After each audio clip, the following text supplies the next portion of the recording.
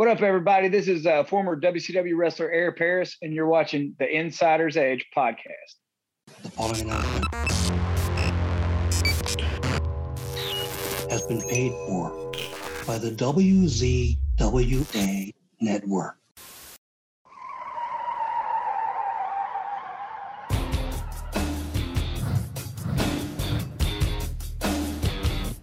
Ladies and gentlemen, welcome to the Insider's Edge podcast here on the WZWA Network. I'm your host with the most on the West Coast, Californian Fury. Great to be with you all once again. I know I say the same lines as I start the show every single time. I hope it's not too tiresome for you all, but this is my shtick now and I'm sticking to it. And I'm real excited here tonight and today for my guest. As usual, most people on this show are on the other side of the world. I'm very excited to talk to this guy because I want to learn about his story. I don't want to just know of his story from a Wikipedia article. I need to get the word from his mouth directly. He is none other than the incomparable one and only Air Paris. How you going, bro? Hey, man, that's a big intro. Thank you for it. Hopefully I can live up to at least some of that. Well done, sir. Thank you for having me.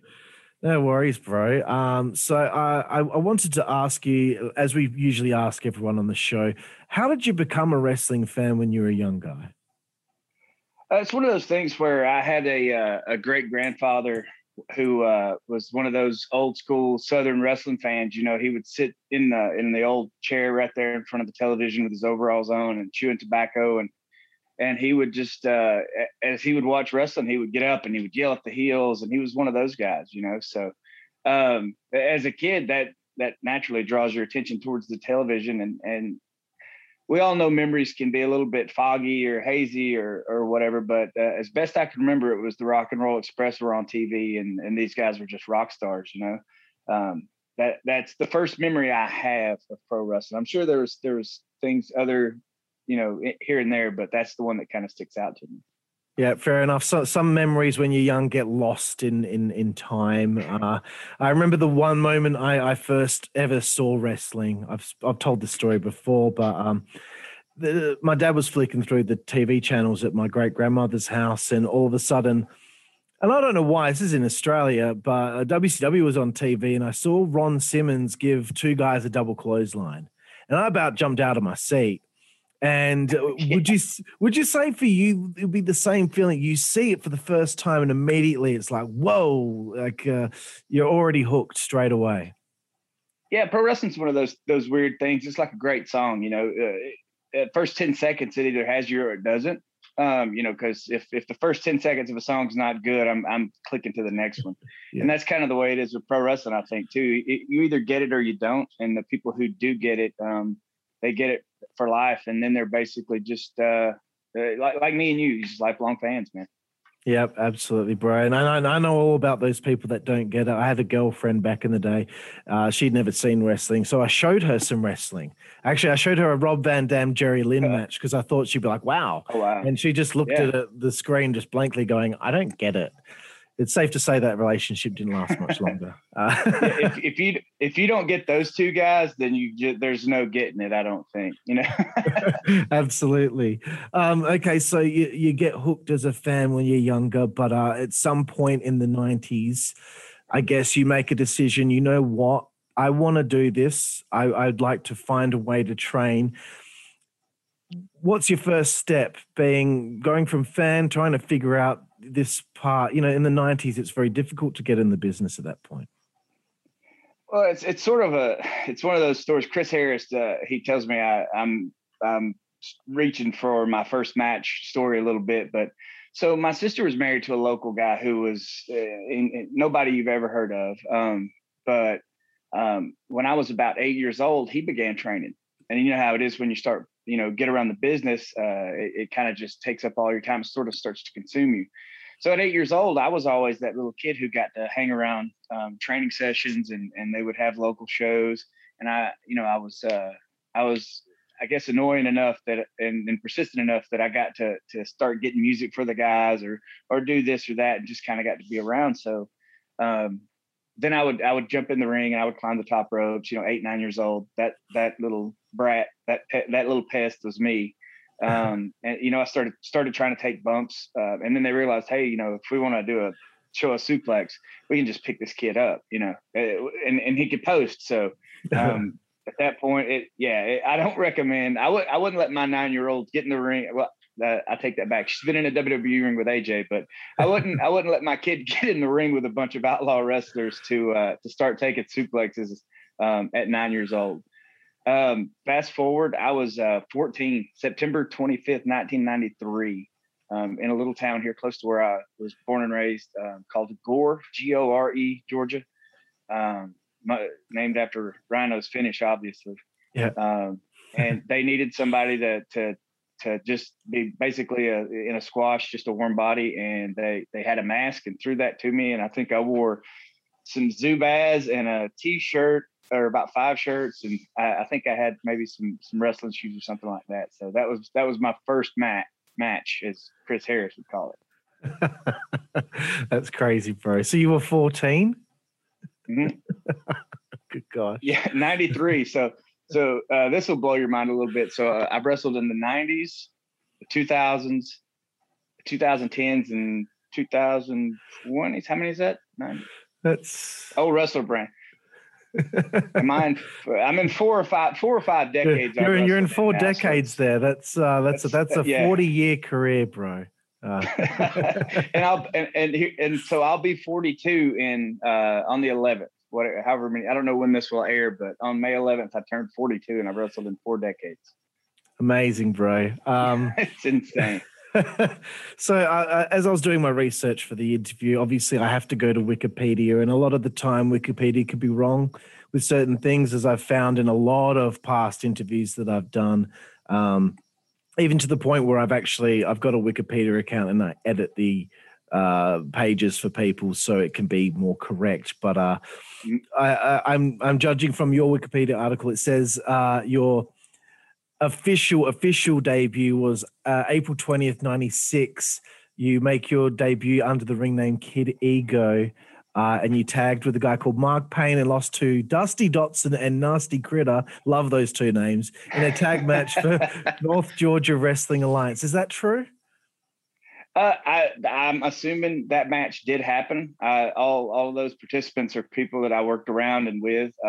Dusty was he went on to work in NWA Wildside with us as Silky Boom Boom. I don't know if you saw him in Wildside for a bit. The Nasty Critter was a local, just a local guy. Was part of a tag team. They wore like trash suits, like trash guy suits, and hit people with trash cans. Just really, really good, solid, independent wrestlers. Just never got past that sort of level.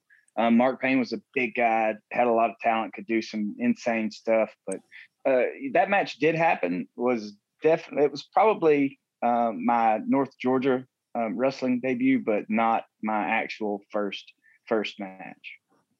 Yeah, Wikipedia is quite incorrect on some stuff for me. I think it has me born in 1977, and it's actually 79. And there's some ring names there that I've never heard of. So, it's cool.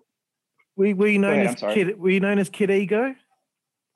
Yeah. So in my eternal search to become a pro wrestler, I was given that name by somebody. I think it was the name of a song by a band called Extreme.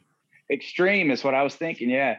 And so I thought I was this bad little dude. I was 145 pounds, and I started carrying a skateboard to the ring. And thank God camera phones weren't a thing, because I was just, I would cringe to even think about any of that footage resurfacing. It's okay, bro. Like, we've all been there. We've all had those, early gimmicks, I suppose, when you do wrestling. And I don't think there's anything to be ashamed of. Well, that one's real, but I think there's one that's got my last name is Ott or something. There's some silly stuff in there. I need to kind of, maybe I may reach out to you to help me revise that. I don't know. My kiddo thinks it's super cool that Dad's got a Wikipedia. I just would like for it to be accurate. Yeah, man. I'd be happy to fix it up for you. You just look at the article, you tell me what's wrong, and I'll make sure that it becomes correct. Thank you.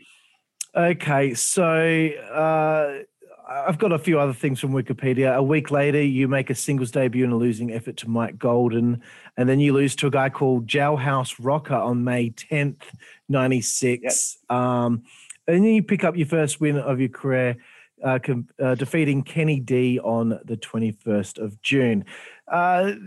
It seems like this is just from, again, my research looking at cagematch.net.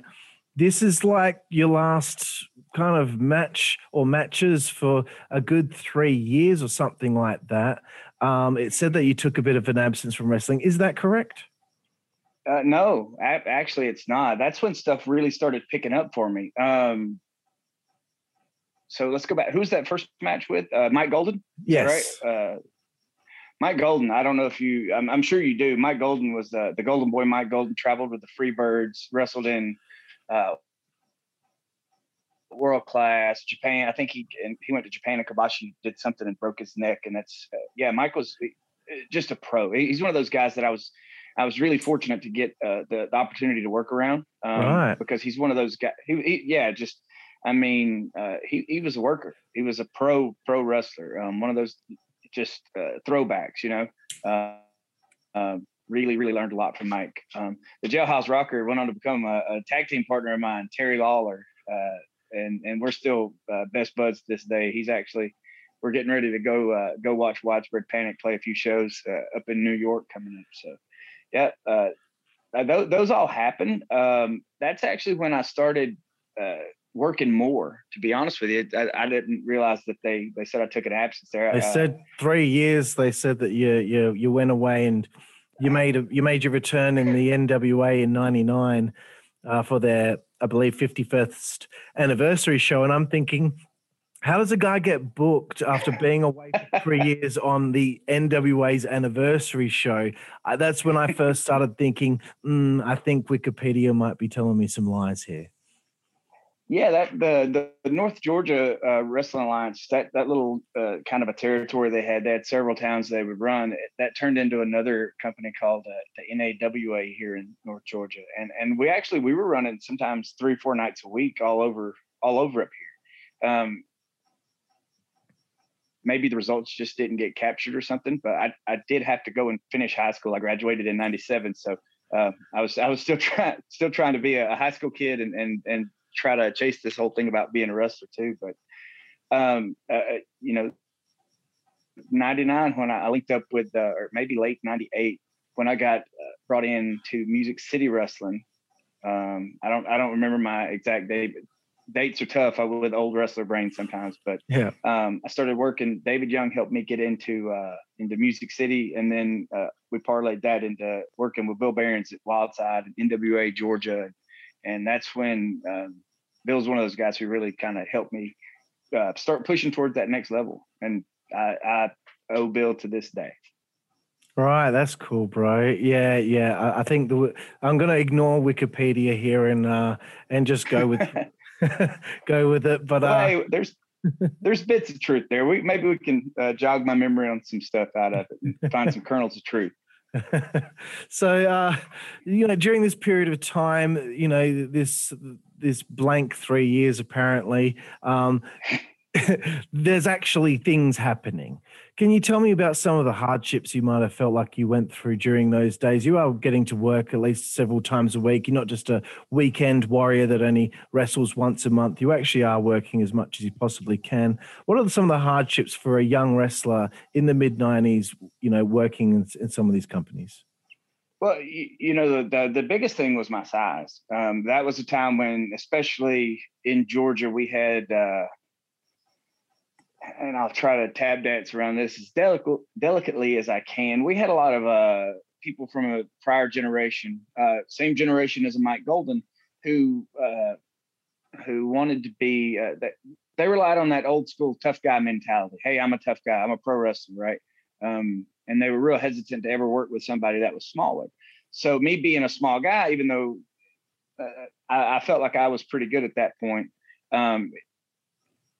there was a lot of pushback from people who thought they were, they believed their own hype sometimes, and they just didn't want to sell for a kid, or they didn't want to, work with somebody and maybe show any weakness on their part. trying to protect the business or themselves or whatever, even though there may not have been a whole lot there to protect. And I'm not trying to really disparage anybody. I just, it's all work, we can make anything be believable, and at least reasonable. And there was a lot of pushback as far as that. That was my biggest thing, was getting past some of those stereotypes of me being so small and people not wanting to do stuff. Absolutely. That there is a way to go about it when it is a bigger guy against a smaller guy. The smaller guy can use different types of evasions or, defensive type maneuvers, which can, make the big guy slip on a banana peel. One case in point, I saw Finn Balor wrestle Brock Lesnar a few years ago. And I thought, man, come on, Lesnar's going to destroy him. But Lesnar and him worked on an idea which would make it plausible Absolutely. that Finn might be possibly able to beat him. So there are ways around it, but I'm sure the mentality back then is, when I was a big star in a big company, when I'd wrestle someone this size, they're an enhancement talent, so I should be wrestling like it's an enhancement talent match where you're not on TV. You got to at least do something out there that's entertaining for the people, right? Yeah. I mean, what fun is a squash match on an indie show? I mean, unless it makes no sense, right? And and I have to say there were a lot of those guys from that same generation. Like I mentioned, Mike Golden again. Mike was so giving. He's 6'2". Wrestled everybody. I think he just posted a match where it was him and maybe Jim Powell, who is a North Georgia guy as well, wrestling, I think, Shawn Michaels and Paul Diamond, maybe. Yep. I don't remember, maybe Texas All-Star or something like that. He'd wrestled, worked with everybody. Mike was one of those, and he gets it. It's a business. It's a work, and he was really, really giving as far as that goes. Talking about the Brock Lesnar thing, I thought that when they were building up for him and AJ, and I didn't pitch it, but I thought it would be a really cool moment or a few minutes worth of a match if when he started kind of getting some pretty good heat and started going for those Germans, if he started cutting backflips out of all of them, Brock just keeps trying, and AJ just keeps backflipping onto his feet. And after a while, he gets gassed, and that's when he could start doing the flurry and the Pele and all that stuff, and really lead to it. I thought it would be a really cool false finish, but I didn't overstep any bounds and reach out too far. I just armchair booking, right? Hey, now that you've said it, I would have loved to have seen that. That would have been really cool. And I'm glad that at least when AJ worked with Brock, it wasn't what was going on with Brock usually, where he was just destroying everyone. I mean, he even destroyed Randy Orton at SummerSlam a few years ago, and I was like, at least that could have been a competitive match. But absolutely, yeah. Anyway, yeah, I think from what I've heard, I think he's a pretty big fan, as everybody else is there too of Alan. So that's a cool thing. Absolutely, bro. I wanted to ask you about the name Air Paris. I mean, a lot of fans out there that they may be aware that your surname is in fact Paris. But I guess you're a high flyer. Is this you just came up with this name just based on being a high flyer? This is your surname, Air Paris. Oh no, I hated it. I absolutely hated it. It's I'll never forget Bill Behrens. He's like, we're not going to run with the kid name. We're going to change that. Forgive me. He said, you don't see anybody other than Shawn Michaels who gets older on television and keeps the name the Kid, right? So Bill's like, we have to come up with something different, and he swapped me over to a babyface. Kid Ego was, I guess, not a babyface enough name. So I think him and Bert came up with the name for Air Paris, and I absolutely hated it. Now I it's one of those things that it's kind of I don't know what I would have ever called myself other than that. But at first I absolutely I thought it was so dumb, and I thought, man, people are going to compare me to Michael Jordan. That's what a 21-year-old kid thinks. Like, I'm no Michael Jordan, and I'm trying to steal the Air moniker, right? Even though I was in a flea market in Loganville, Georgia, but yeah, it's one of those things where the shoot name has 2 R's though, brother. The work name only has 1. Yeah, that way they can't take my actual name from me. But Air Paris was, I believe, Bill and Burt Prentice, they came up with the name. Right. And don't feel too bad about the name. When I used to do backyard wrestling when I was a kid, my name was Taser. So it can get worse, trust me. Was that one of Matt Hardy's names in Omega, I think? No, I think Something like that. it was called High Voltage. There we go. I got you. Taser's not a bad name. You reckon? Yeah, no, it wasn't too bad. I mean, it was backyard wrestling. I mean, it was awesome. We all wrestled. We all wrestled in our backyards. Don't worry about it. If there's a pool around and you're a wrestling fan and it's someone's birthday party, someone's getting suplexed into that pool. Bro. You have to. I mean, that's an unwritten rule now, I believe. And you know what? If you took that name Air Paris and were able to get the first Google search result other than the airline, then that would have been something quite special, right? I think search it, that's what I get, the airline, but and I think there's maybe some sort of my kid wanted to Google me one day because she mentioned the Wikipedia or something, and I think there's like an outdoor some sort of air show or something actually in Paris. So I'm pretty far down the list. Pretty far down. That's all right. I'm pretty sure I'm pretty far down the list with Taser as well, so it's okay. Hey, we'll buy some views, brother. We'll get you raised up on the search engine. So okay, the NWA in 1999, as I mentioned before, I believe it's the 51st anniversary show for the NWA, and you compete on the show. I just wanted to know what that kind of that felt like and what the NWA was like at the time, because I know a lot of people had said, the NWA is dead, the NWA is dead, especially after, when Douglas threw down the belt and all that stuff. And that was, several years prior. What's the health of the National Wrestling Alliance like in 1999 from your perspective? We thought it was alive and kicking, to be honest with you. I think don't hold me to it, but I believe I wrestled on the 50th anniversary as well. Do we know who I wrestled on that? Is that 51st? I think it was in like a scramble or something, or a battle royal. Is that correct? Right. I could be getting it mixed up here. Let's just double check. And on the 50th, I believe I wrestled. It was in Nashville. That's when they had, oh gosh, Gary Steele, the British guy who's the NWA World Champion, wrestled Ogawa, I believe, on the 50th. Right. And I wrestled, I believe it was me and Cassidy Riley or Rob Williams against Bad Attitude, which was Rick Michaels and David Young, and they were the NWA World Tag Team Champions on that one.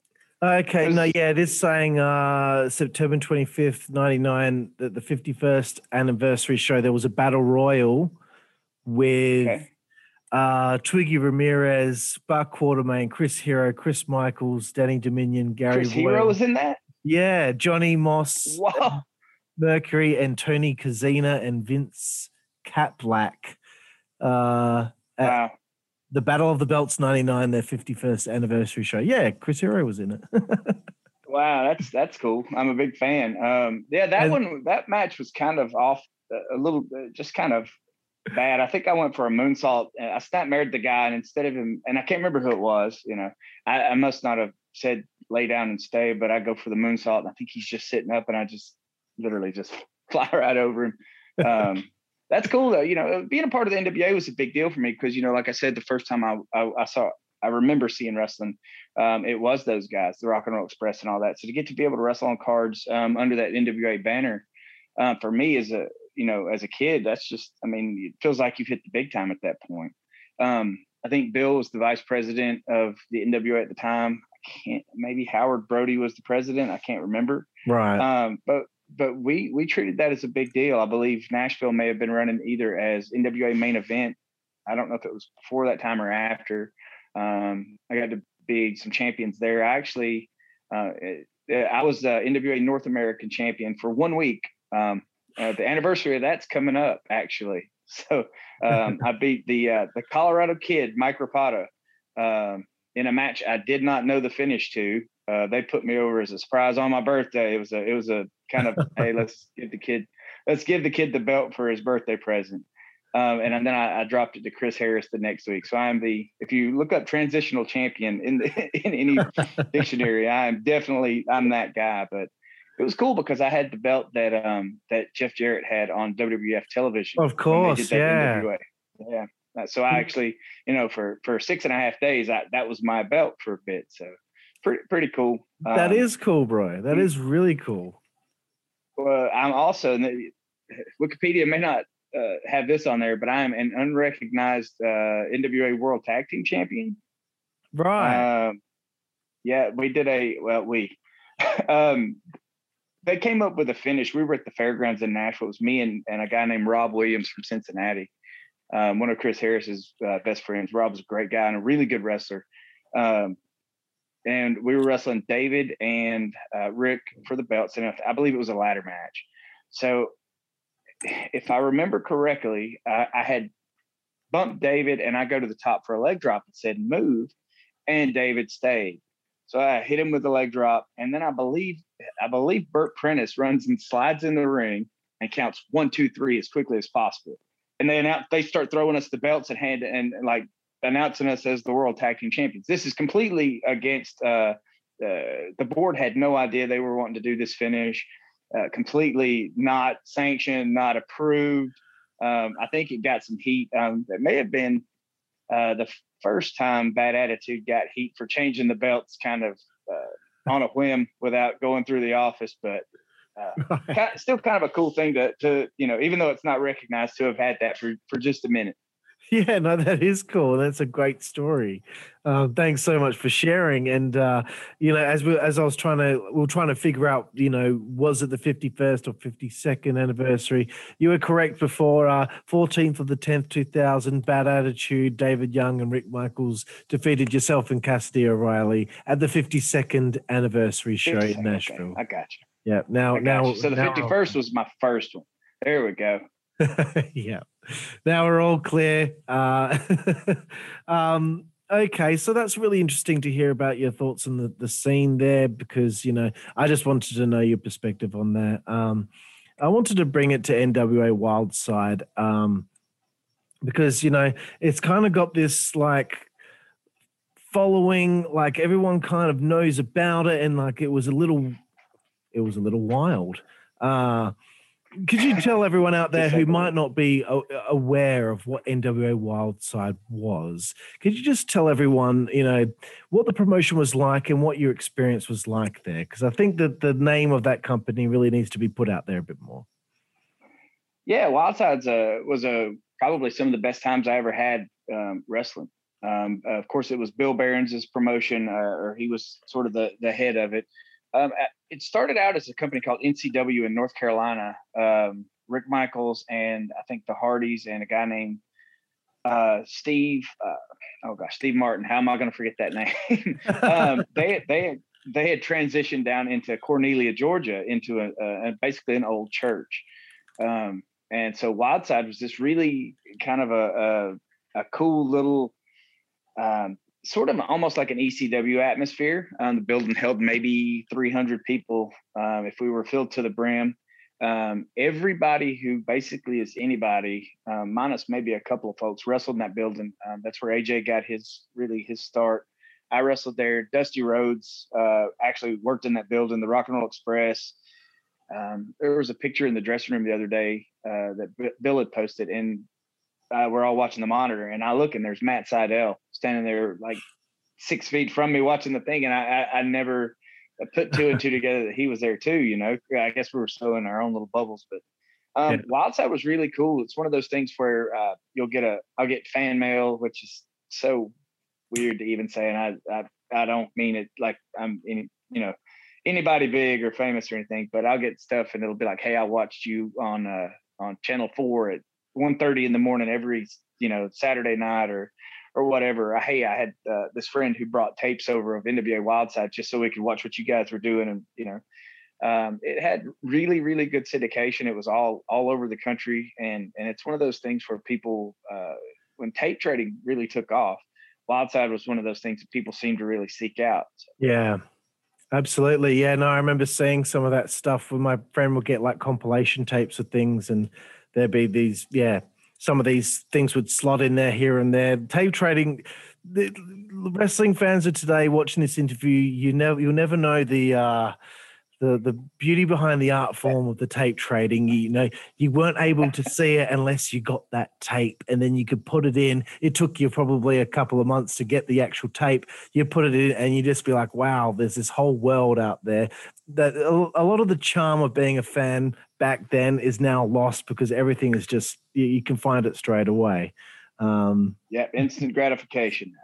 That's it. And, even like my friend Kev would tell me about, he would look at the magazines and see these people in there and he'd be like, who is this guy? And that's another thing, the charm of just getting the magazines and all that stuff. So, yeah, there's certain charm to it, that's for sure. And as far as NWA Wildside is concerned, is there any sort of documentary about that company out anywhere, or has anyone ever talked about that? Because I think that would be pretty cool.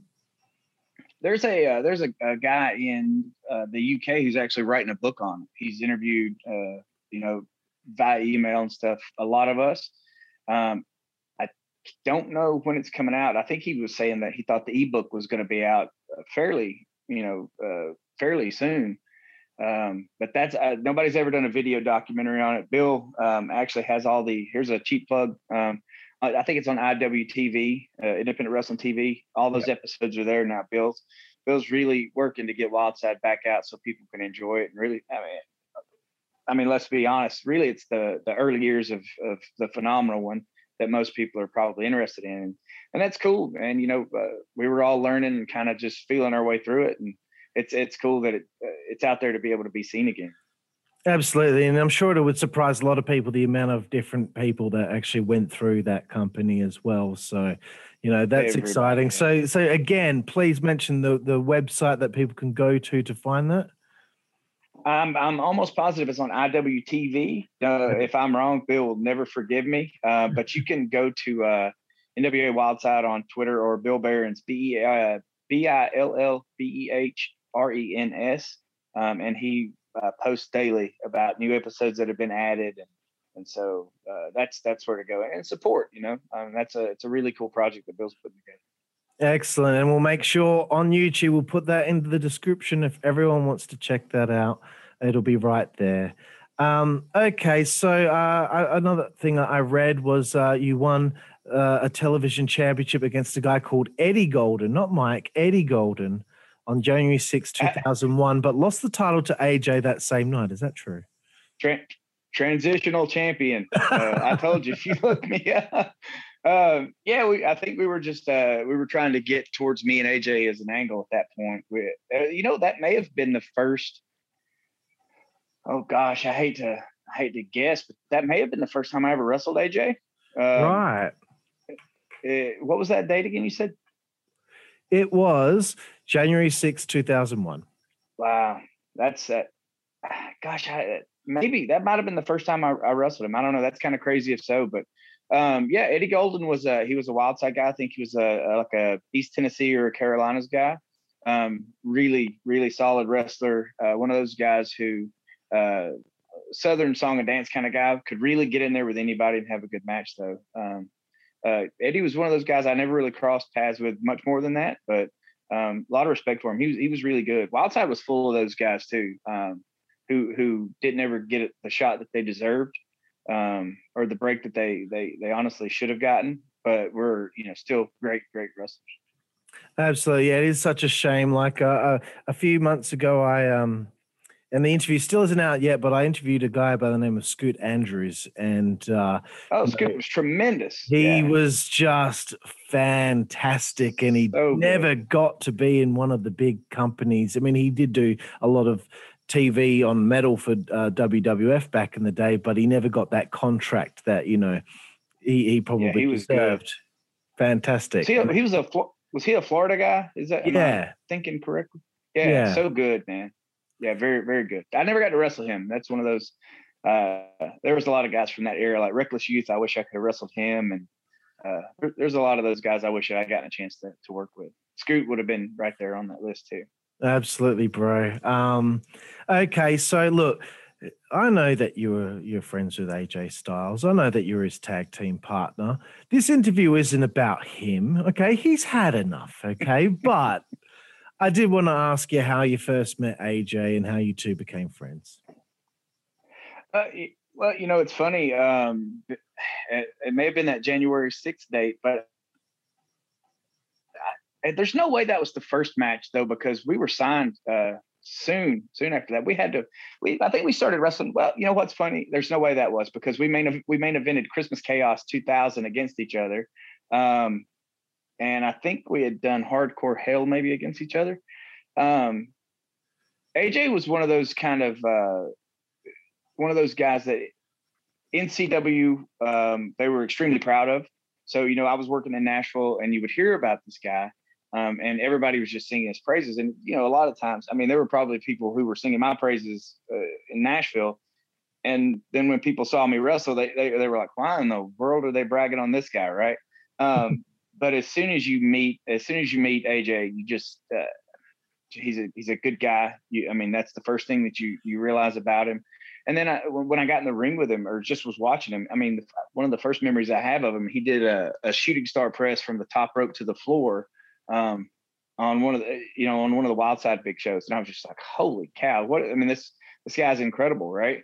Definitely needed polish. They put us together. Of course, neither one of us was polished. We were both green as a pepper tree or whatever it is Cornette says. But, we just had instant chemistry as far as wrestling each other. And that's when we got to be closer and become more friends, is once we realized how good we were together in the ring. And we started trusting each other. And as silly as some people may think that is on the outside, when you're in a wrestling match and you're giving yourself to somebody and trusting them, with honestly, your well-being, because we're always a couple inches away from, breaking our necks or whatever, it forms a really kind of a strong bond, between folks. There's a lot of folks I've worked with that I don't have that bond with, but AJ is one of those guys, man. When we started really just firing on all cylinders, it kind of just brought us together. And then, of course, that rolled right into the WCW thing for just a little bit. Of course, and I'm going to get to WCW very soon, but I've noticed that you teamed with the guy by the name of Cassidy O'Reilly quite a lot. And I want to know if you had any stories of him and have the chance to put him over or bury him if you want to. No. God, no. Cass is a great guy, man.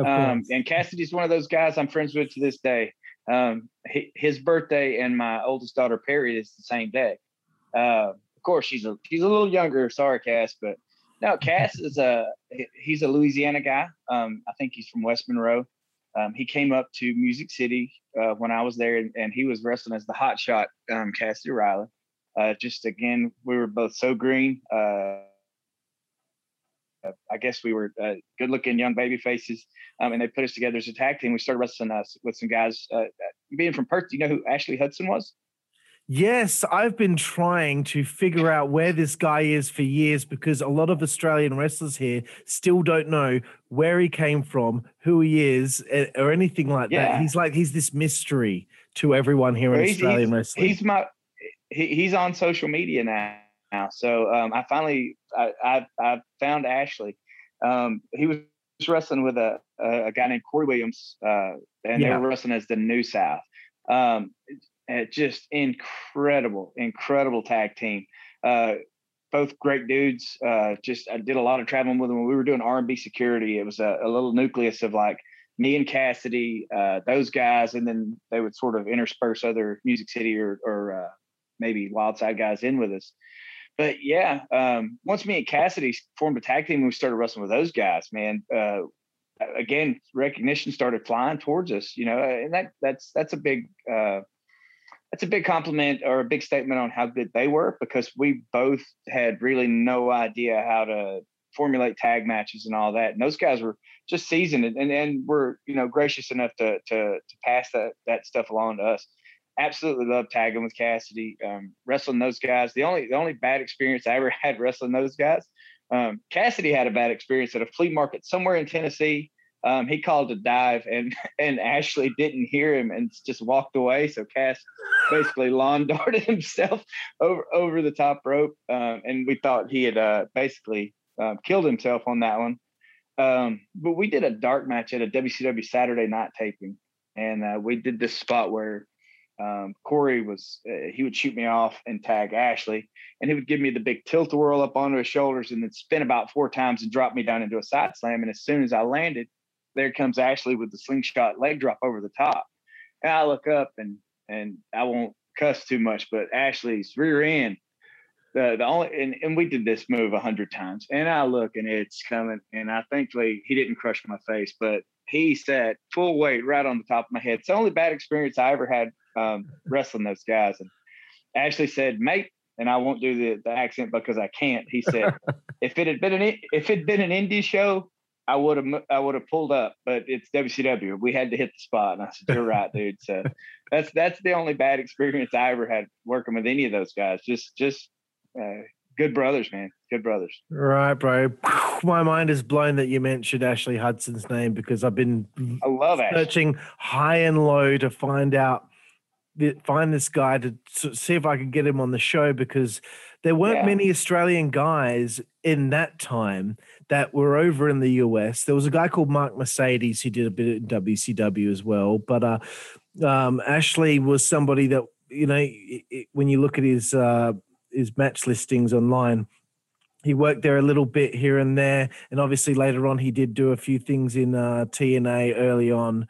Especially the first episode that ever aired, the pay-per-view that ever aired in Australia, he was on the show.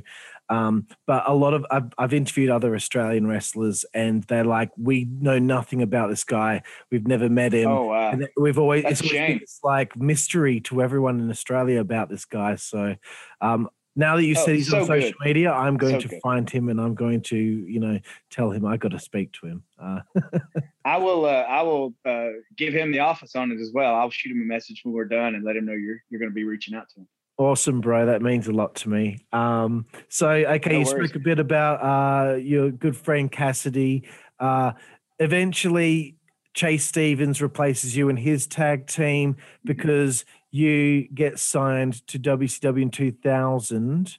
How did the opportunity come about to – this is, again, I read this on Wikipedia. It said that you were signed to WCW. How did the opportunity come about? So WCW was basically Nashville was a developmental territory for a bit, and so was Wildside. So they started sending guys from the power plant, and even like Nora Greenwald, who's Molly Holly, who's a Hall of Famer now. I've been tooting that horn for years that she deserved that. I'm so proud and happy, for her. Me too. It was her. No, there's nobody in the business that deserves. Well, I hate to say it like that.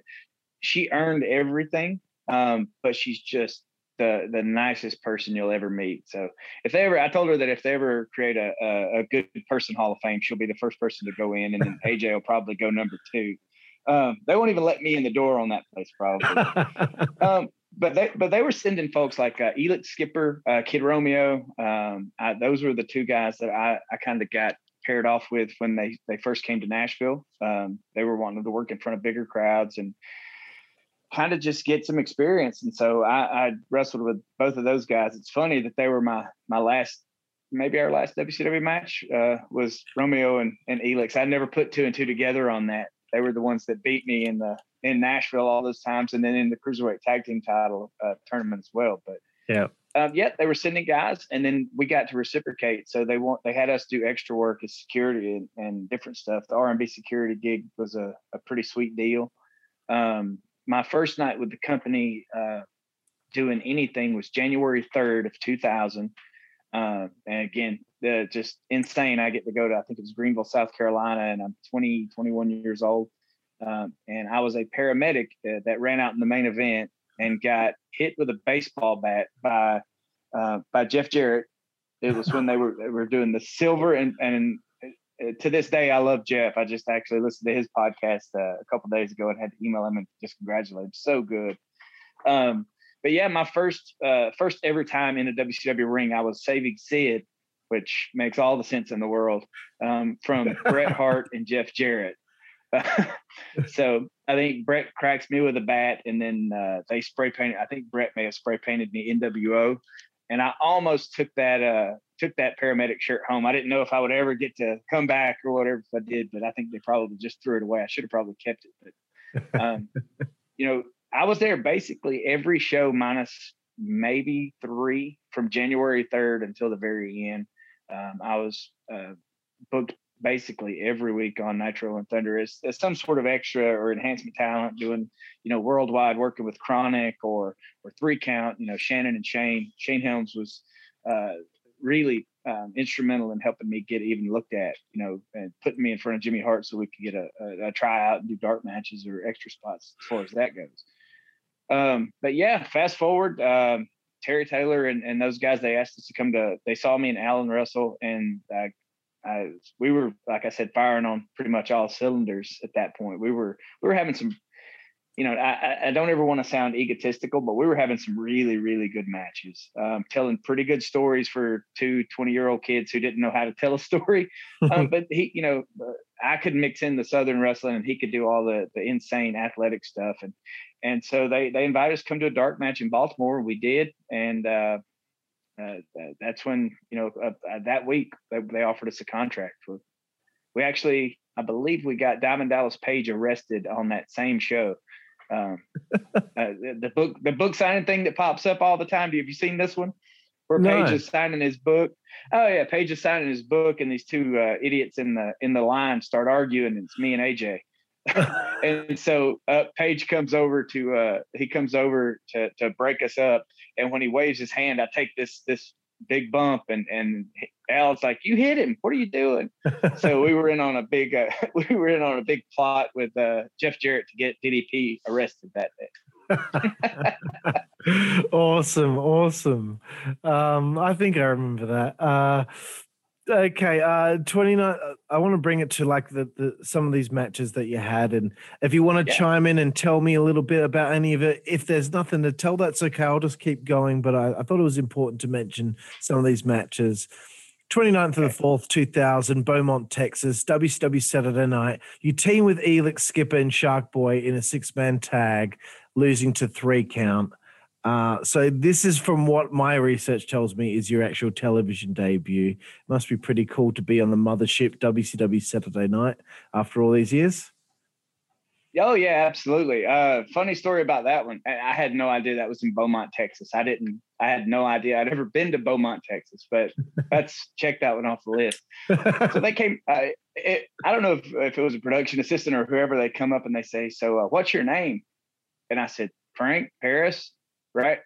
They were asking me what my ring name was, and I had no idea. That's why it's Elix, Skipper, Shark Boy, and Frank Paris instead of Air Paris at that point, because I was such a moron. I had no idea they were wondering about my ring name and not my real name. That was so fun. Again, Shannon and Shane pitched us for that. They said that it would be good. And they were extremely giving. That was the first time I think they ever did that Triple X Factor. So fun. Right. Excuse me, just having a bit more red wine. You're good, brother. If I get long-winded, cut me off. Rake the eyes or something. Bro, I like the minute details, the minutia. I like that you told me that little story there about your name being wrong on the show. That's the stuff I like. It's the juicy details for me. Your next match, you make your worldwide debut, 30th of the 5th, 2000, in Boise, Idaho. You team with Alan Funk and a guy by the name of Shane Eden, and you cop a little bit of a loss here to Chronic, of course. And I wanted to give you the chance to talk about working with Chronic, because next Thursday we'll be releasing our interview with the one and only Brian Clark, and he had mentioned that I'd asked him, because he had many matches in his career where he squashed someone. And I said, "Who's your favorite guy that you ever squashed? Who's someone that you look good?" He said Air Paris. And maybe that's just because he was happy to be beating me up. No, man, those guys were just so. Growing up, Demolition was my tag team, right? And I was a massive Night Stalker fan. So when Brian first broke into the scene, he had the big axe and all that. I thought he was the absolute coolest guy in the world. So fast forward to getting to wrestle him and Brian, first instincts is holy crap, these dudes are, I mean, they're jacked and they're scary and they're rough and they're tough.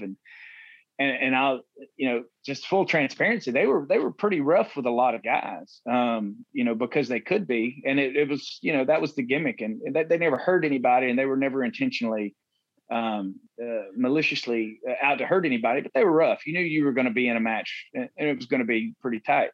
The first time I wrestled them, I was scared to death, just absolutely scared to death. And they never touched me. There's a lot of things that they did that looks like it's just absolutely killing me. And they were just both pros, man. Getting to wrestle them was just a dream come true. Cause again, I love Demolition and the Night Stalker. And after that, man, they would sort of put in a bug in people's ears if they were getting to do some sort of a worldwide match or whatever. They would say, hey, give us this guy too. So yeah, man, just those were so fun. Getting beat up has never been quite so much fun as it was by those guys, man. Some of the other guys in that match may not have enjoyed it as much, but they again never. I think David Young hit me way harder than either of those guys ever did. Just completely treated me fantastic. Loved Awesome, every minute of it. Awesome, man. Yeah, Brian's a great guy. We had a great conversation a little while ago. 13th of the 6th, the Norfolk Scope. Yeah, this is nice. You and Cassidy get to team up with a young James Storm against 3 Count there. So it must be fun to be able to have your old tag partner come in with you here at the Norfolk Scope. Yep. Shane Helms loves to tell the story, and so does Storm, that before the match, because it was a pretty good house that night, Cassidy calls the springboard spot. Now he'll kick my tail for bringing this up, but he calls the springboard spot, and we're all like, you make sure you hit it. Shane Helms said, if you're going to try it, you better make sure you nail it. This is TV and it's a big house. And they tried to talk him out of it. And he said, nope, I hit it all the time. He was, jumping up there and earlier in the day, and sure as the world, when the light goes on, he jumped and he slipped sure as the world and just fell face first. So you can hear Shane Helms probably on the camera, him and Storm going, we told you, don't try it. But again, man, that's just so fun because, the only guy that I hadn't come up in the business with in Nashville in that match was Evan. Shannon and Shane were there as the Bad Street Boys. Storm and Cassidy were both guys that I'd been around a lot. So that was a big family reunion on television, basically, for us. So lots of fun. Awesome. That is awesome, bro. Again, look, I'm liking going through this timeline because it seems there's a story everywhere I turn here. So I'm liking this. I like it a lot. The 11th of the 7th in Charleston, South Carolina, again against Chronic with Corey Williams, Mike Rapata, and James Storm again as partners. It's 4 against 2 here. And again, Chronic get the win. If there's no story there, that's cool. I can keep moving on. Somebody was trying to call in there, so I had to fix that real quick. Can you hear me? I can hear you. Okay. It's one of those things, man. I tell people all the time, if you've never stood in the ring and heard Chronic's music and saw those 2 big bad dudes coming towards you, then you've never really lived. Like facing the Road Warriors, isn't it? I never did, but I would assume so, because you definitely get that factor where you're just, as soon as you hear that Chronic music start up and they come through the curtain, there's definitely a little bit of apprehension. But yeah, I think that's one of those times they sort of handpicked me. I would love to see that one again. I don't think I've seen that one, and sometimes the 6-man pops up, or the 3-on-2 pops up a lot. But that would be cool to see. I have every piece of footage from WCW from 95 to 2001 on my hard drive. I have more on my hard drive than the WWE Network. That's how much of a nerd I am. Holy smokes! So I could probably scoop up all these things and send them your way if you like, bro. I would love it, man. That's so cool. Thank you. That's cool that stuff is going to still be out there. Absolutely, bro. So another one which is very meaningful. I'm not sure if I'm going to get the name of the town correct. Biloxi, Mississippi. It's your Thunder debut on the 12th of February, 2001. So it's a little far down the line from these other matches that I've mentioned, but it's your first tag team match with AJ in WCW, from what I'm gathering in my research. Please tell me if I'm wrong. Against Evan Courageous and Jamie Noble. You guys get put together in this tag team. You must have been pretty excited to do this together. Yeah, that was a lot of fun. I wish that, I don't ask for a lot of do-overs, and there's not a lot of things that I regret or look back not fondly on as far as wrestling. WCW's got a couple of those though. They put me in some terrible gear. I was wrestling in Hardy Boy pants and a shirt, and that's how they signed me. I was, comfortable and doing probably the best work I ever did at that point. And then they put me in tights on TV with no. I was definitely not a body guy, right? So they put me in this completely unflattering outfit, and I had absolutely no self-esteem. Those matches, if you go and watch a Wild Side match from that same year, that same time frame, and then you look at the kid wearing that awful gear, it's two different people. Completely self-conscious, zero self-esteem. Thankfully Jamie was a great guy, and Evan was a nice guy too. I knew Jamie from before, and they were both pros, and they still worked with me some, but I was so far from the kid that they signed as far as mentally at that point, just from the not shame, but just the embarrassment of being put in gear that I was not comfortable in. I didn't stand up and say no. I should have said, hey, no, let's find something better. Everybody else in the company was wearing pants. I don't know why I couldn't. Maybe that's why. Yeah, so that's one of those I'd love to have a chance to do over, because I would have probably stood up a little bit.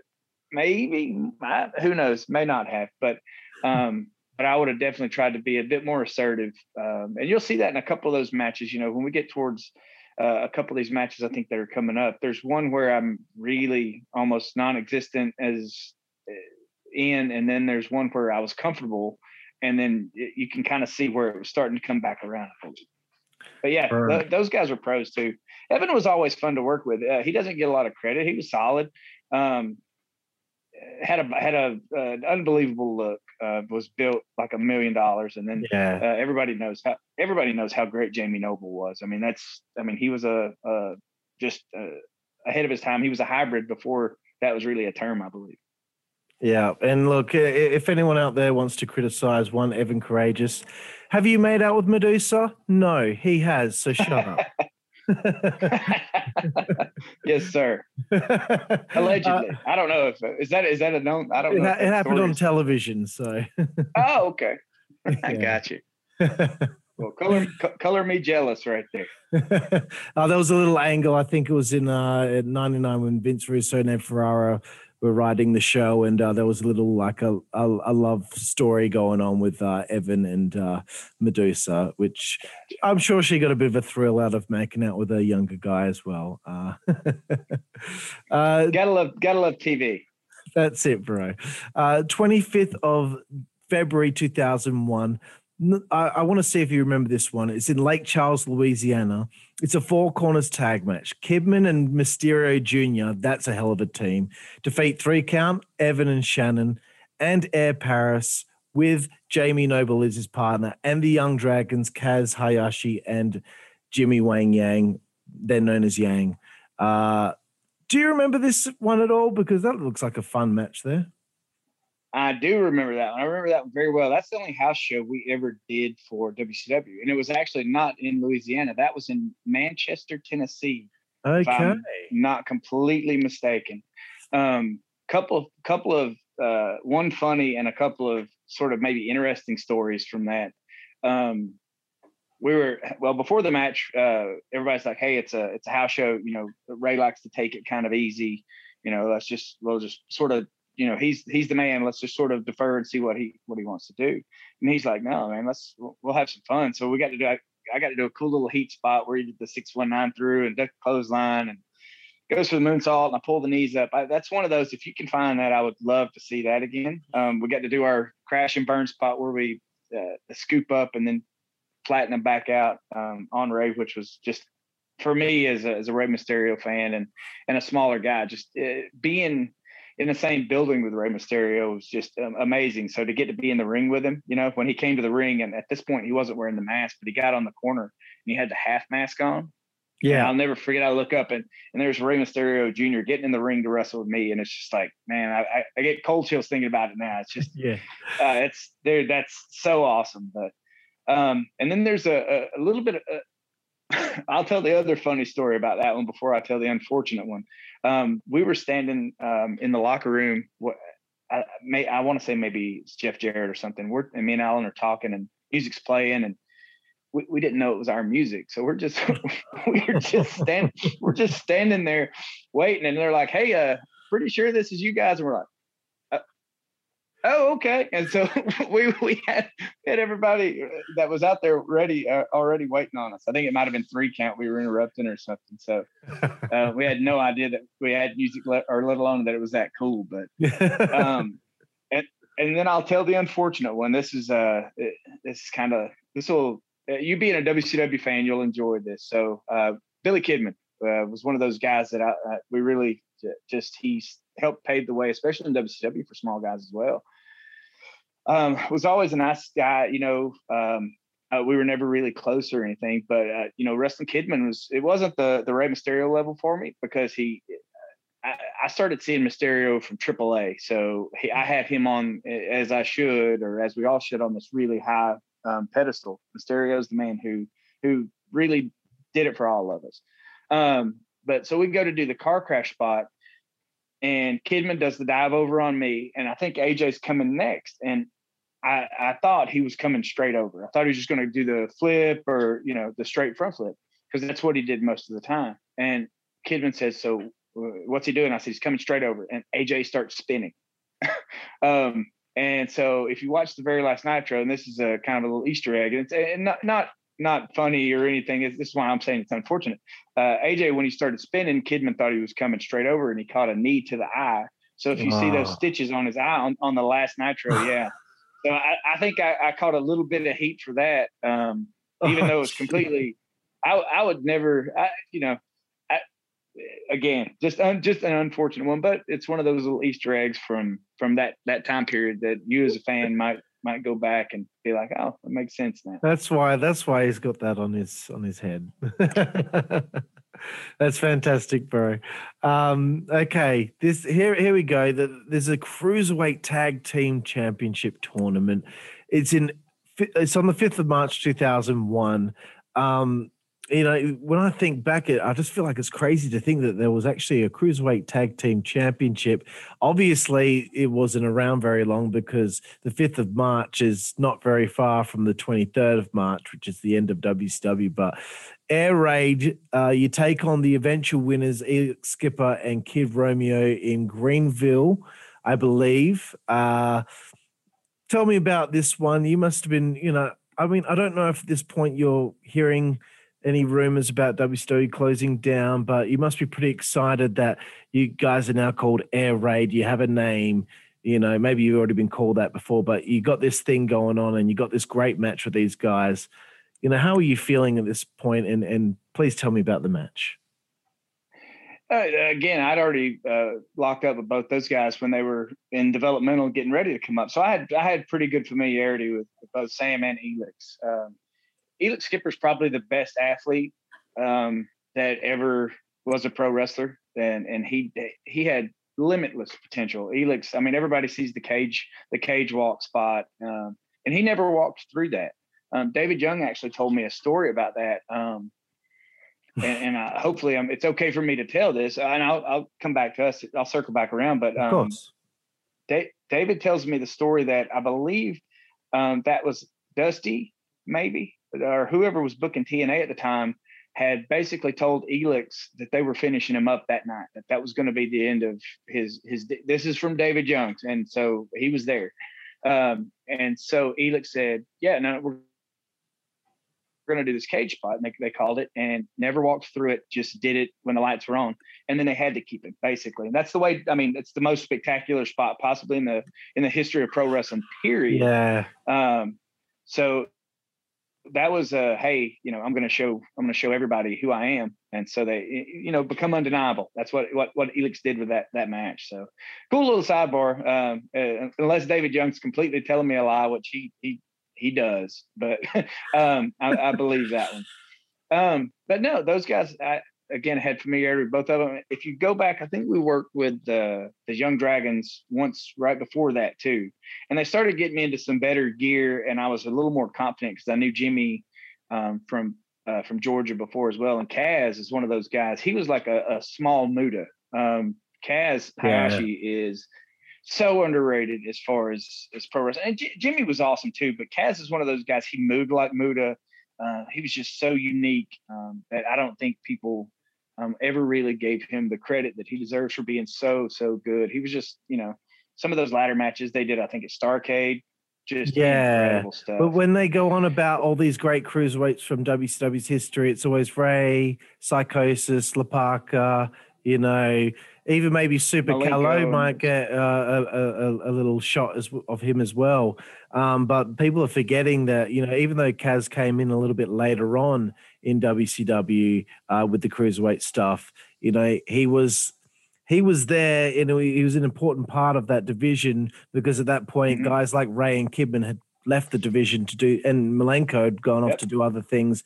They needed guys to come in there to be an important part. So I completely agree. Sorry to cut you off. I just wanted to say that. No. Anytime there is credit due, I think it should be given.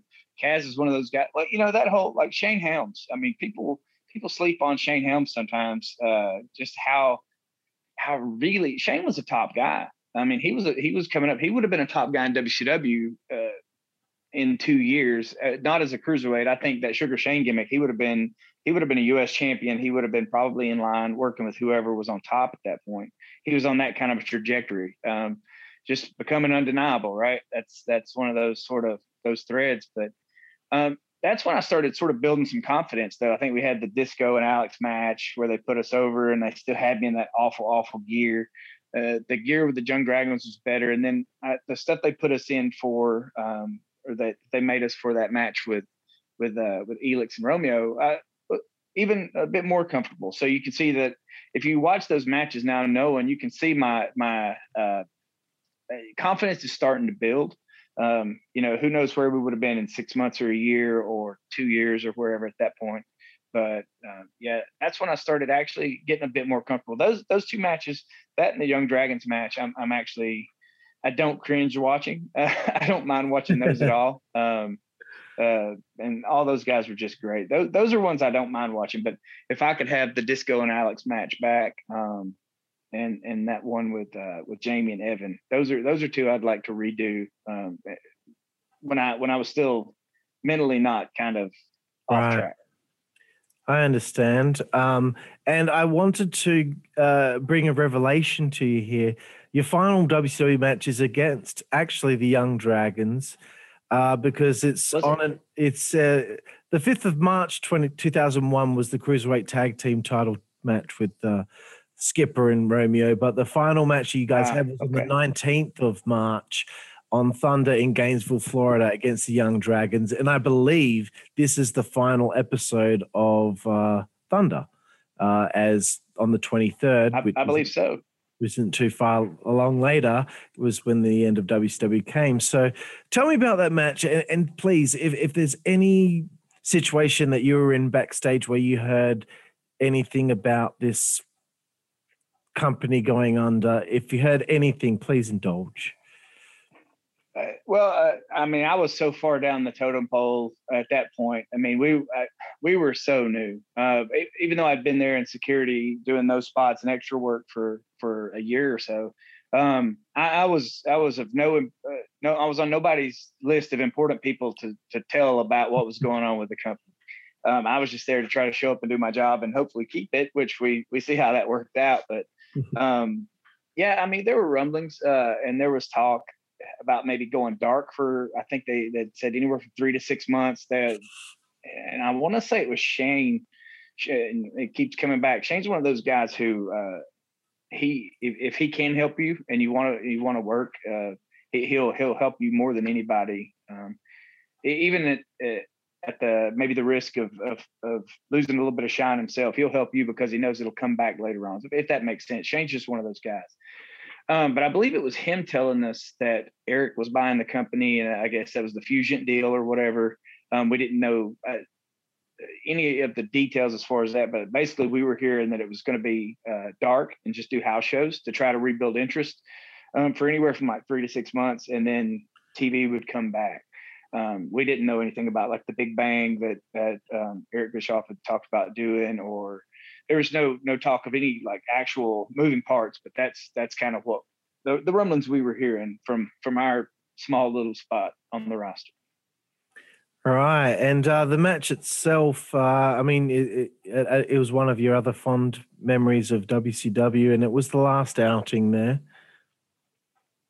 Yeah, oh, that's so fun, man. That's those that I think you can see again the progression where my mental state's coming back to. I'm getting to sort of be that kid who they signed. I was far more comfortable in spandex, I guess, on television at that point than I was before, because the outfit wasn't quite as ugly.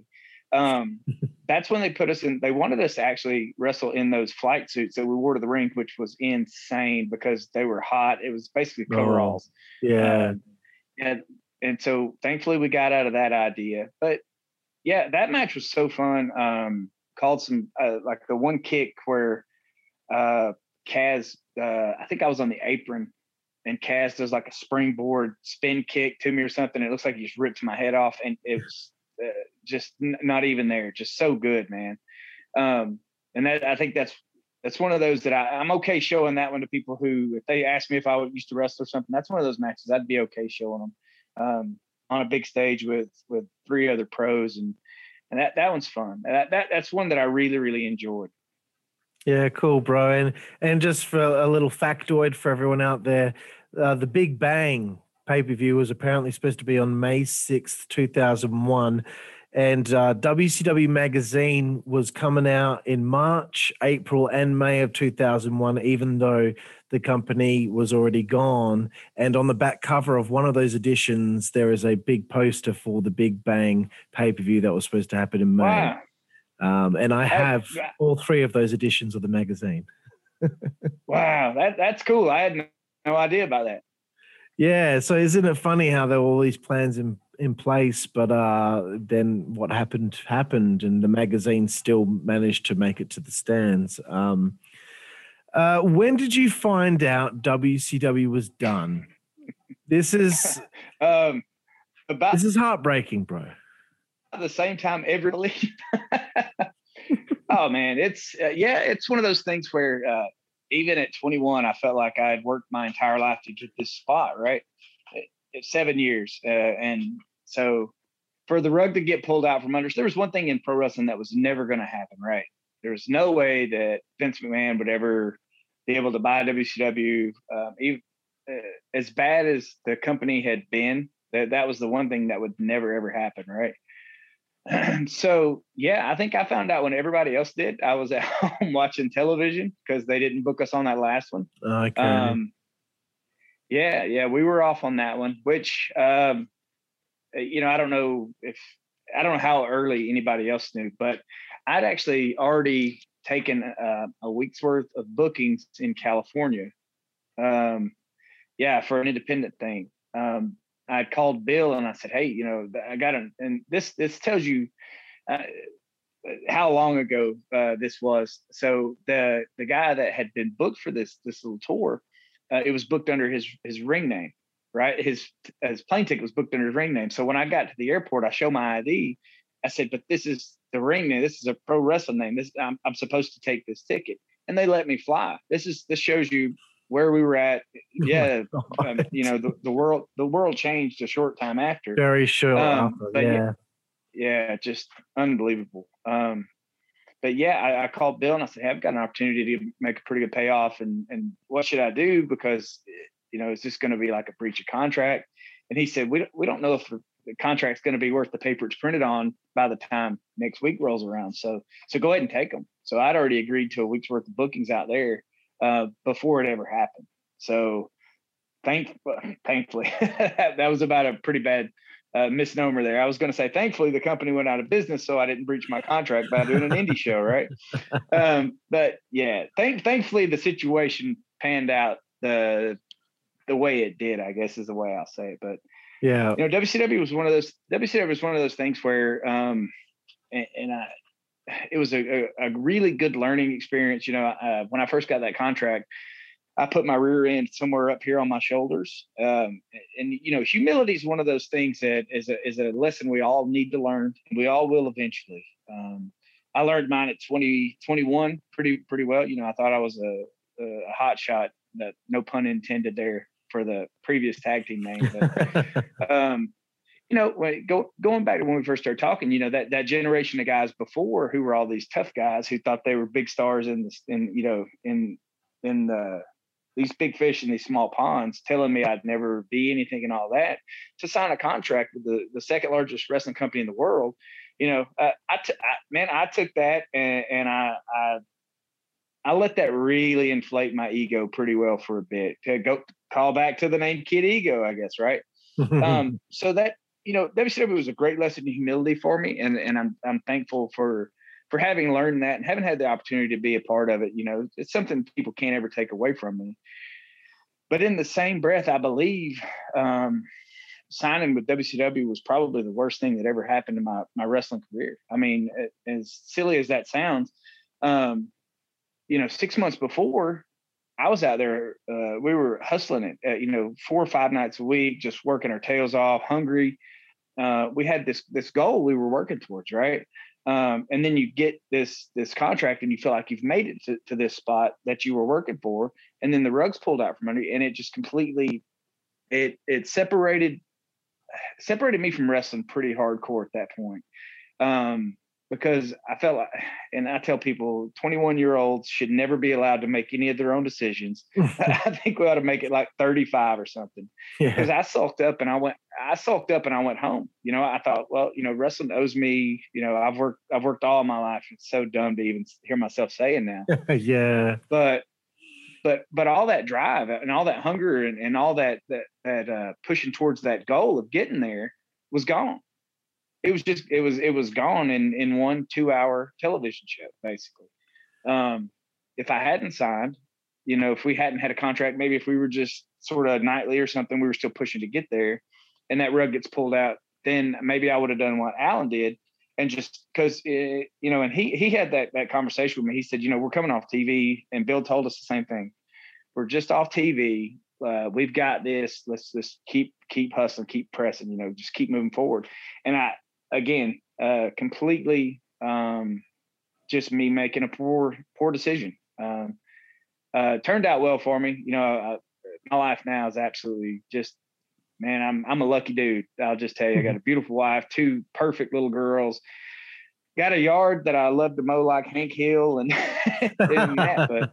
But as far as pro wrestling, that was probably the worst thing that could have ever happened to me, was having that contract. Having that for 2 months just completely took all that motivation away. Sorry to go on such a tangent. No, please. Honestly, that was one of the most powerful stories of being at a crossroads in someone's life that we've ever had on the show. When we had Alan Funk on the show, I think it was our 4th interview we ever did. He was doing pay-per-view. He was finally got up there after all those years in the power plant and working his way up through Saturday Night and Worldwide for since '99, and then he's right there, and then it just now he's back in developmental again at WWE. It was disheartening for him, and he did a little bit in TNA, but after that he kind of I think his heart was broken by the wrestling business. And you're so right about 21-year-olds. Gosh, when I was a 21-year-old, I was an asshole. I was a horrible kid. I should never, at that age, be able to make any decision on anything. Maybe what I'm going to have for breakfast, what cereal I'm going to eat, but that's about it. 21-year-olds, don't know anything about life at all. So I can totally understand You're how right. you feel about that. 35. Hey, I'm 34. So like I feel like I know who I am and what decisions I want to make in life. At 21, I was so up with the fairies. I thought I was unstoppable, and so Absolutely. I totally get what you're saying, bro, and I really appreciate you sharing all that with me, because it must have been, Of course, yeah. your eyes must have widened when you're watching Nitro at home, and all of a sudden Vince McMahon's on the screen. You must have just been freaking out, like, get your phone out, Alan. What's going on, bro? We definitely, there was a couple of moments, and I'll leave that up to the imagination. But there was a couple of spots during that television show where we were calling each other. Yeah, and that's not one of the. I don't tell that story for anybody to. It's not like a sympathy grab or anything like that. But it's just one of those things where, and I try to teach my girls, man. Well, my oldest one more so, because the little one, she's still kind of just in her developmental stages. But just because you reach a certain spot, don't stop. If you've got a goal and you've got a dream, I'm a kid from Somerville, Georgia, right? I'm in a little tiny town that is probably ever heard of outside of this conversation. And I said, hey, I want to be a pro wrestler. And I made it on the television on Monday Nitro. I was in the locker room with Hulk Hogan and Ric Flair and all those guys. So dreams are doable. They're attainable. There's nothing that anybody cannot do if they really, really set their mind to it. And you can speak it into existence. You can will yourself to overcome anything that stands in your way, except poor decisions and get in your own head, which is what happened to me in 2001. So use me as a guide and as a what not to do in sort of those situations. And, just because you hit a roadblock or a hiccup or something on the way, don't let it derail the path to wherever you're wanting to go. I agree, bro. It doesn't matter the situation, your dreams can come true without a doubt. Although I think my dream of dating Tori Wilson is out the window, unfortunately. Hey, reach for the stars, brother. Reach for the stars. That's okay. I said that a little quietly because my girlfriend's asleep inside the house there. But I wanted to ask this question because I always thought this when I used to watch TNA, and I promise there's not much longer to go, bro. No, you're good, man. But I always knew of your name when AJ was in TNA and he still had his little short hair. Now he's got the long locks, but he had his little short hair still, and he was just making a name for himself week after week after week. And I always knew of your name from the tape trading and all that stuff. And I always expected you to show up and go after him. Was that ever discussed? Was it ever discussed that his old tag partner would come in and just wreck his life? No, not with me. I don't know if anybody ever really, if that was ever even discussed within the company or anything like that. I took that's when, Wikipedia is right. I did take several years off. I took, I guess, 2001, 2002 off till about 2005. So I guess there's a 3 years window. But no, I mean, guys like Jeremy Borash and Bob Ryder, Bill Behrens, they all tried to kind of get my head screwed back on straight and get it out of my own rear end so I could get out of my own way and start pushing back towards wrestling.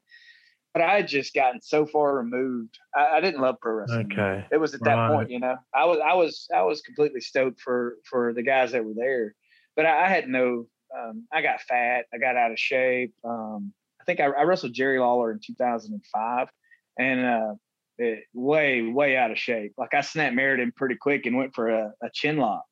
And Jerry pops up and goes, "No rest holds." And I said, "I'm blown up." And he looks at me and goes, "How? Like, how are you blown up?" So yeah, I had gotten so far from pro wrestling at that point that, I would have done myself and that everybody in that organization a disservice if I'd tried to come in and take anybody's spot. I had absolutely no business or ability to do that at that point. I understand. And thank you for laying some context to that. Now, me from 17 years ago understands why Air Paris never came in to feud with his old tag partner. I don't know why. I always was just like he's going to be there at some point soon. Now, if you want to kind of sort of satiate that a little bit, you can go back on YouTube. There's I started running some when I started enjoying wrestling again, and I kind of got reconnected with it. I was booking some shows in a little town called Cedartown, Georgia, at a promotion at a building called the Perks, PURKS. The PICW. That's the one. Yeah, it was basically wrestling fantasy camp for me. So. I was going to bring all that up because AJ, I've got all these matches here that I wanted to bring up, but please keep going. Perfect. No, I was going to say, and Alan was one of those guys. He was TNA world champion at the time when I booked him to come in and wrestle with me. I use a lot of those TNA folks. A lot of the knockouts worked with me. But yeah, if you wanted to kind of sort of satiate that TNA Air Paris AJ Styles thing, you can go and watch. There's a really good match, and it's cool. That match is so different from what we had done before because the matches in 2000, I was the veteran and I was sort of leading the way. I was calling everything and sort of dictating the pace, and AJ was good enough to kind of allow me to do that. In 2010, he was the best wrestler in the world at that point. So, and I was still out of shape, and I could kind of go a little bit, but he really pulled me along and carried me through that. So what was really an excellent, I think, 28 minute match that I had no business having in 2010 with the world champion. So that's that I owe him a lot for that. That was a fun match. That's really cool, bro. Yeah, that was in my notes. But there were a few other matches, and as you said, it's like fantasy camp. 12th of December 2009, the Steiner brothers defeat you and Bobby Hayes in 15 minutes and 55 seconds. That is amazing, bro. Working with the Steiners. Oh yeah, you want to talk about scared to death? We had booked Scott in the month before. And this is an independent show back before independent wrestling was really drawing very well. So I think we had 1,000 people in the building for Bobby Hayes versus Scott.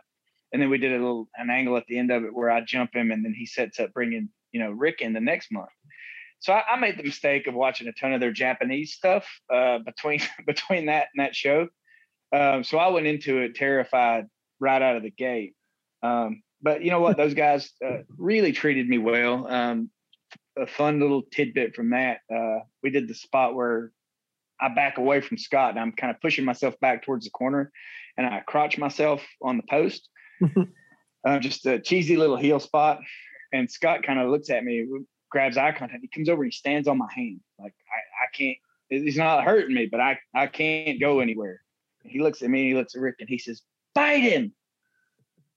And Rick like, "Huh?" And he says, "Bite him." So I'm like, "Oh, okay, we're doing this." And Rick bit me so hard on my right butt cheek that they could have taken his dental records from my flesh. But at that point, that he gives me that sort of Rick Steiner kind of grin and the laugh, and all that anxiety I had for the match and being in there with him was gone. At that point, I knew they weren't going to hurt me. They were there to have a good time, and that's when I think they did that just to sort of ease my mind a little bit. Just absolute incredible. Me and Bobby were standing in the ring. We had 1,300 or 1,400 people in this old school gym, so it's really loud. Wow! And welcome to the jungle. Welcome to the jungle's playing. The lights are out. And I said, "Brother, do you realize we're standing here? Welcome to the jungle's playing, and we're waiting on the Steiner brothers." I said, "Dude, it's 1989, and I'm absolutely just giddy. It was just so cool, man." That is amazing, and talking about it being like a fantasy camp, you got bitten on the ass by Rick Steiner, the dog-faced gremlin. That's fantastic, bro.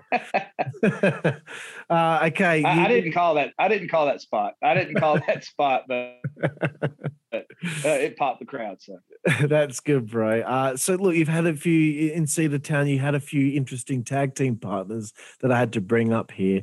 The 2nd of January 2010, you team with one Diamond Dallas Page defeating Alexander the Great and Bobby Hayes. What was it like teaming with DDP at that point in his career? Oh, so man, so cool. He's one of those guys too. He was the top guy, but Page he was down to earth, even though he was, bigger than larger than life, I guess is what I'm going for at WCW. Was always still gracious, treated us well, super nice, even though I got him arrested on television. I ruined his book signing. It just so fun, man. He's one of those guys that it's a cool story. My mom, her favorite wrestler was DDP, right? She loves DDP. She loves Booker T. Those are her two favorite guys. So when I booked Paige, she's like, well, do you think I'll meet him? You think I could meet him? And I'm like, well, I mean, it's my show. I'm sure we can. And so he was super cool. I think he gave her a book, and he, took a half hour to spend just talking with her. Oh, that's really nice. So, oh yeah, absolutely, man. Just a class act. And it's so cool. I mean, I was in the ring with DD freaking P. How neat is that? Yeah. Just wrestling fantasy camp, man. Absolutely, bro. And the fantasy camp continues on the 10th of April 2010. You team with Kevin Nash to defeat Bobby Hayes and David Young in 16 minutes and 24 seconds. Just want to throw that little tidbit on the time out there as well. That's super nerdy of me. But Kevin Nash is one of my favorites. Do you have any stories of working with Kev? Just that one, honestly. I booked him through Bill Behrens. Bill, every time I do anything, Bill's one of those guys. He's one phone call or email from anybody in the business, and so I know I can trust Bill. So I booked Kevin through Bill. Just doing some hot shot booking. Really fun. Kevin actually drove up. I think he was living in Daytona or somewhere at the time. Drove up instead of flying. Just enjoyed the ride. He got there, and it was pretty cool. He comes over to me. We do this little opening thing to sort of pop the crowd and get him in front of people. And he comes over and he's like, "Hey, dude, I'm gonna go to the hotel and check in real quick and stretch and do all that. Is that okay?" And I said, "Yeah, absolutely, sir. Whatever you need to do." He said, man, I'm just gonna go drink some beer. Is that okay?" I said, "Absolutely, Kev. Whatever you need, sir." So he kind of just unwound and then had a lot of fun, man. On the videotape from that one, me and David were doing some really, really basic chain wrestling, and you hear Kevin popping for it, speaking a little carny and putting us over a little bit. So definitely fun, man. Kevin's one of those guys, man. He's larger than life wrestling fantasy camp. Absolutely, bro. Look right here. I mean, I'm a massive fan. I saw it. Absolutely. Look, and I'm going to put this out there. I put out a tweet a little while ago. And I tagged in Waltman, Nash. Scott Hall doesn't have Twitter anymore, and Dee Snider from Twisted Sister. And I talked about how them and also Hogan, how like their swagger and the way that they carried themselves in WCW and the NWO. I watched that, and I was a shy kid. I was a bit of a dweeb, bit of a nerd. But I started wearing the leather jackets and wearing the bandanas, and I kind of carried myself the way that they used to. And of course, also said Dee Snider taught me that false bravado will eventually become bravado. And that's the reason why I eventually finally got laid for the first time. So I thanked them for it. And they all liked the tweet and they retweeted it as well. So that was nice. Super cool. It's nice that's awesome. My little story of becoming a cool guy was because of them, and they enjoyed it. So just wanted to put that out there. Okay. Cool. Again, we're really close to the end here, but there's a loser leaves wrestling match with David Young on the 9th of July 2016. He defeats you. Was this supposed to be your last match? But then once you think you're out, they pull me back in. Yep, absolutely. It got to that point where, I had a bunch of concussions, and I was fat. I was really, really fat, to be honest with you. I was 249, 250 pounds. And when I wrestled, I was 185 pounds. So yeah, I thought, man, you know what, because my little girl, she was, she never really got to see me wrestle. I thought, hey, let's do this. And David, I trust. I know David's a pro, and we've wrestled so many times that I know it'll be at least good enough to be acceptable for me as a last match, right? And of course, I beat him enough times that I had to put him over my last match. So it was just, that's the way it needed to be. So we did that match, and I was completely, utterly done, with pro wrestling, had no desire to wrestle anymore. And then something else comes up, and, it's like, maybe I could do one more. I hate to go back on my word, but I guess it's pro wrestling, and we make up the rules as we go along. That's it, bro. And I also noticed in my research, 2020 and 2021, you have actually wrestled this year. Is that correct, for Lariato Pro? Yeah, the big LG himself will not let me die. He keeps trying to bring me back around. We connected when he was in Japan, and over our mutual love for Ricky Morton Says, the Twitter that was going around at that time, the fake Ricky Morton Twitter. Yeah. And so, we fast forward, and then Drew asked me to, he actually had me do a cameo on the first Talking Shop-A-Mania, which was so insane and fun, and just those guys, man, they call themselves Good Brothers, and it's true. I mean, they're just really a close group of friends, and thankfully they let me kind of be a hanger on now. They had me on the second one as well. I've heard I'll be on the third one, but I don't know for a fact until it happens. But Gallows actually said, "Hey man, can you come do this show for me?" And I hadn't seen a wrestling ring in person in 2 years. Okay. And this is the first show they did post COVID, when stuff was starting to open back up. It was on a ball field. And I went and wrestled. It was me and Gallows first, which is, who goes back and does an Impact Plus taping without ever even looking at their wrestling bag for 2 years? And then it turned into a tag match with him and No Way Jose versus me and Tyson Dean.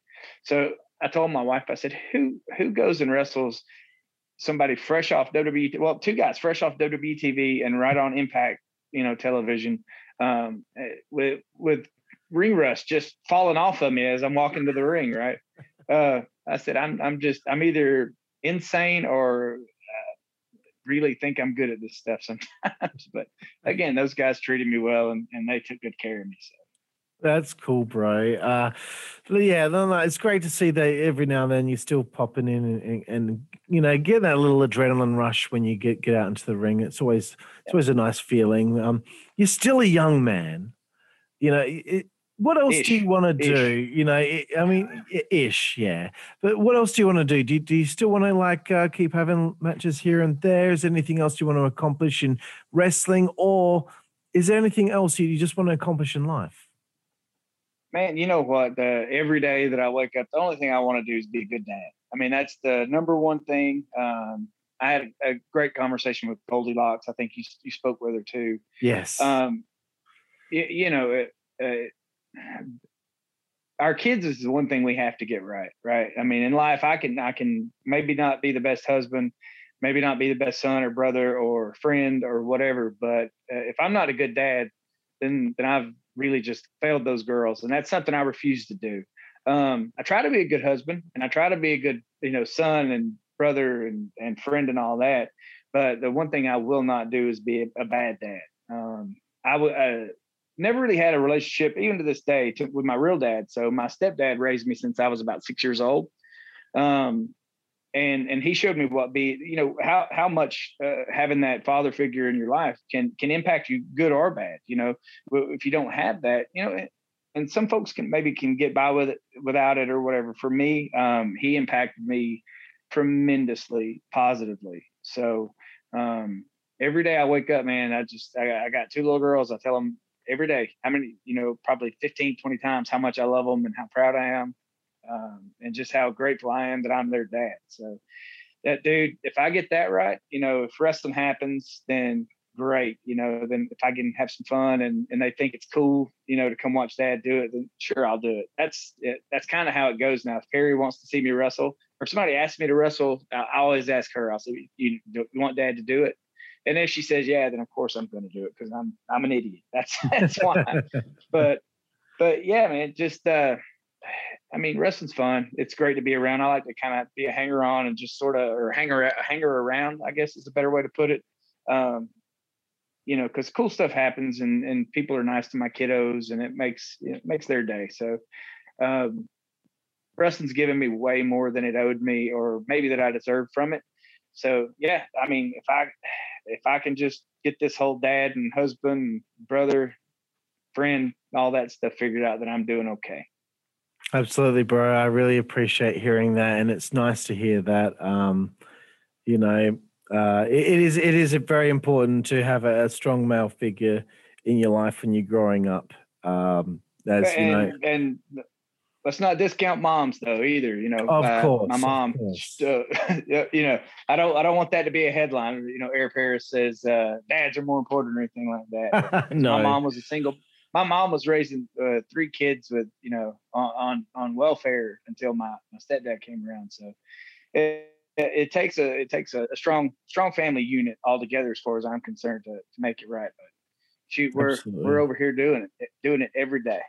That's it, bro. My mum, raised kids on her own too, and lived off $1,000 a year for a little while she was studying to be a nurse. Wow. So this is the 90s though, so maybe $1,000 stretched a bit further than that, but that's it doesn't. Yeah.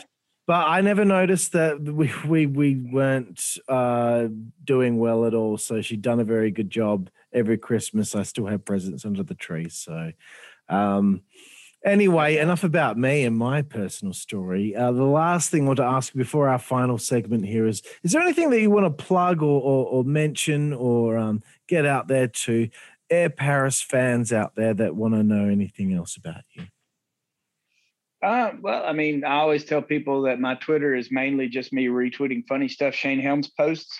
So you can find my Twitter at ShaneHelms.com, and you'll save yourself having to see me retweet everything. You could just see it directly from Shane. I'm on social media just under my real name. I think I'm Air Paris 33 on Twitter and Instagram. Mainly it's just rock and roll stuff and pictures of my kids, or so like the events like Larry Otto's running. That's the main stuff I post. So and maybe not the most exciting follow on social media, but feel free to reach out and drop me a line or something. I'd love to hear from folks. Excellent, Brian. Everyone, please do. This is a great man right here that I'm speaking to. And Frank, I just wanted to bring you to this fantastic final segment that we have on the show. It's called 5 Second Frenzy. You have 5 seconds to answer each question. Even if you don't make the 5 seconds, it's okay. You have been a wrestler. Most wrestlers take longer than 5 seconds to answer questions, so it's okay. But all right. First question, Air Paris, who is your favorite wrestler of all time? Shawn Michaels, without question. Just the best to ever do it. Fantastic choice there. The second question is your favorite opponent over the years. Big Bill Dromo. No, I'm kidding. AJ Styles, of course, or with a close second of David Young. Very nice. And you know what? I want to take this chance to just shout out to David Young, because I always thought that he was a tremendous wrestler, and he wasn't like a smaller cruiserweight guy, but they still put him in the X division because he could do it. Favorite match of your career? Oh gosh, Christmas Chaos 2000 against AJ, maybe, because that's one of the few times I beat him. or we did a 2 out of really enjoyed after WCW. We came back and did a really fun one and wrestled each other. So those both stick out. And then 1996 in a town called White, Georgia, I wrestled David Young in a ladder match. We had this legit 16-foot ladder, just nuts, man. He threw me off the top. We fought on the top of a concession stand that was built into the building. So it was like 12, 13 feet off the ground. So we fight onto the top of that. Then he presses me over his head and dumps me off onto a table on the concrete floor. Absolutely just insanity. I dove off of a basketball goal. I climbed the ladder up onto the goal and then dive off of the goal on him. That one was pretty fun. So those 3 definitely stick out. These are some insane spots. Yeah, I don't recommend it. Who are you guys? The Sandman are for a couple of tabs of LSD against Sabu. It was just so dumb. So dumb. But amazing. Favorite book? Oh gosh. Needful Things, probably, by Stephen King. Very good. Can't go past Stephen King.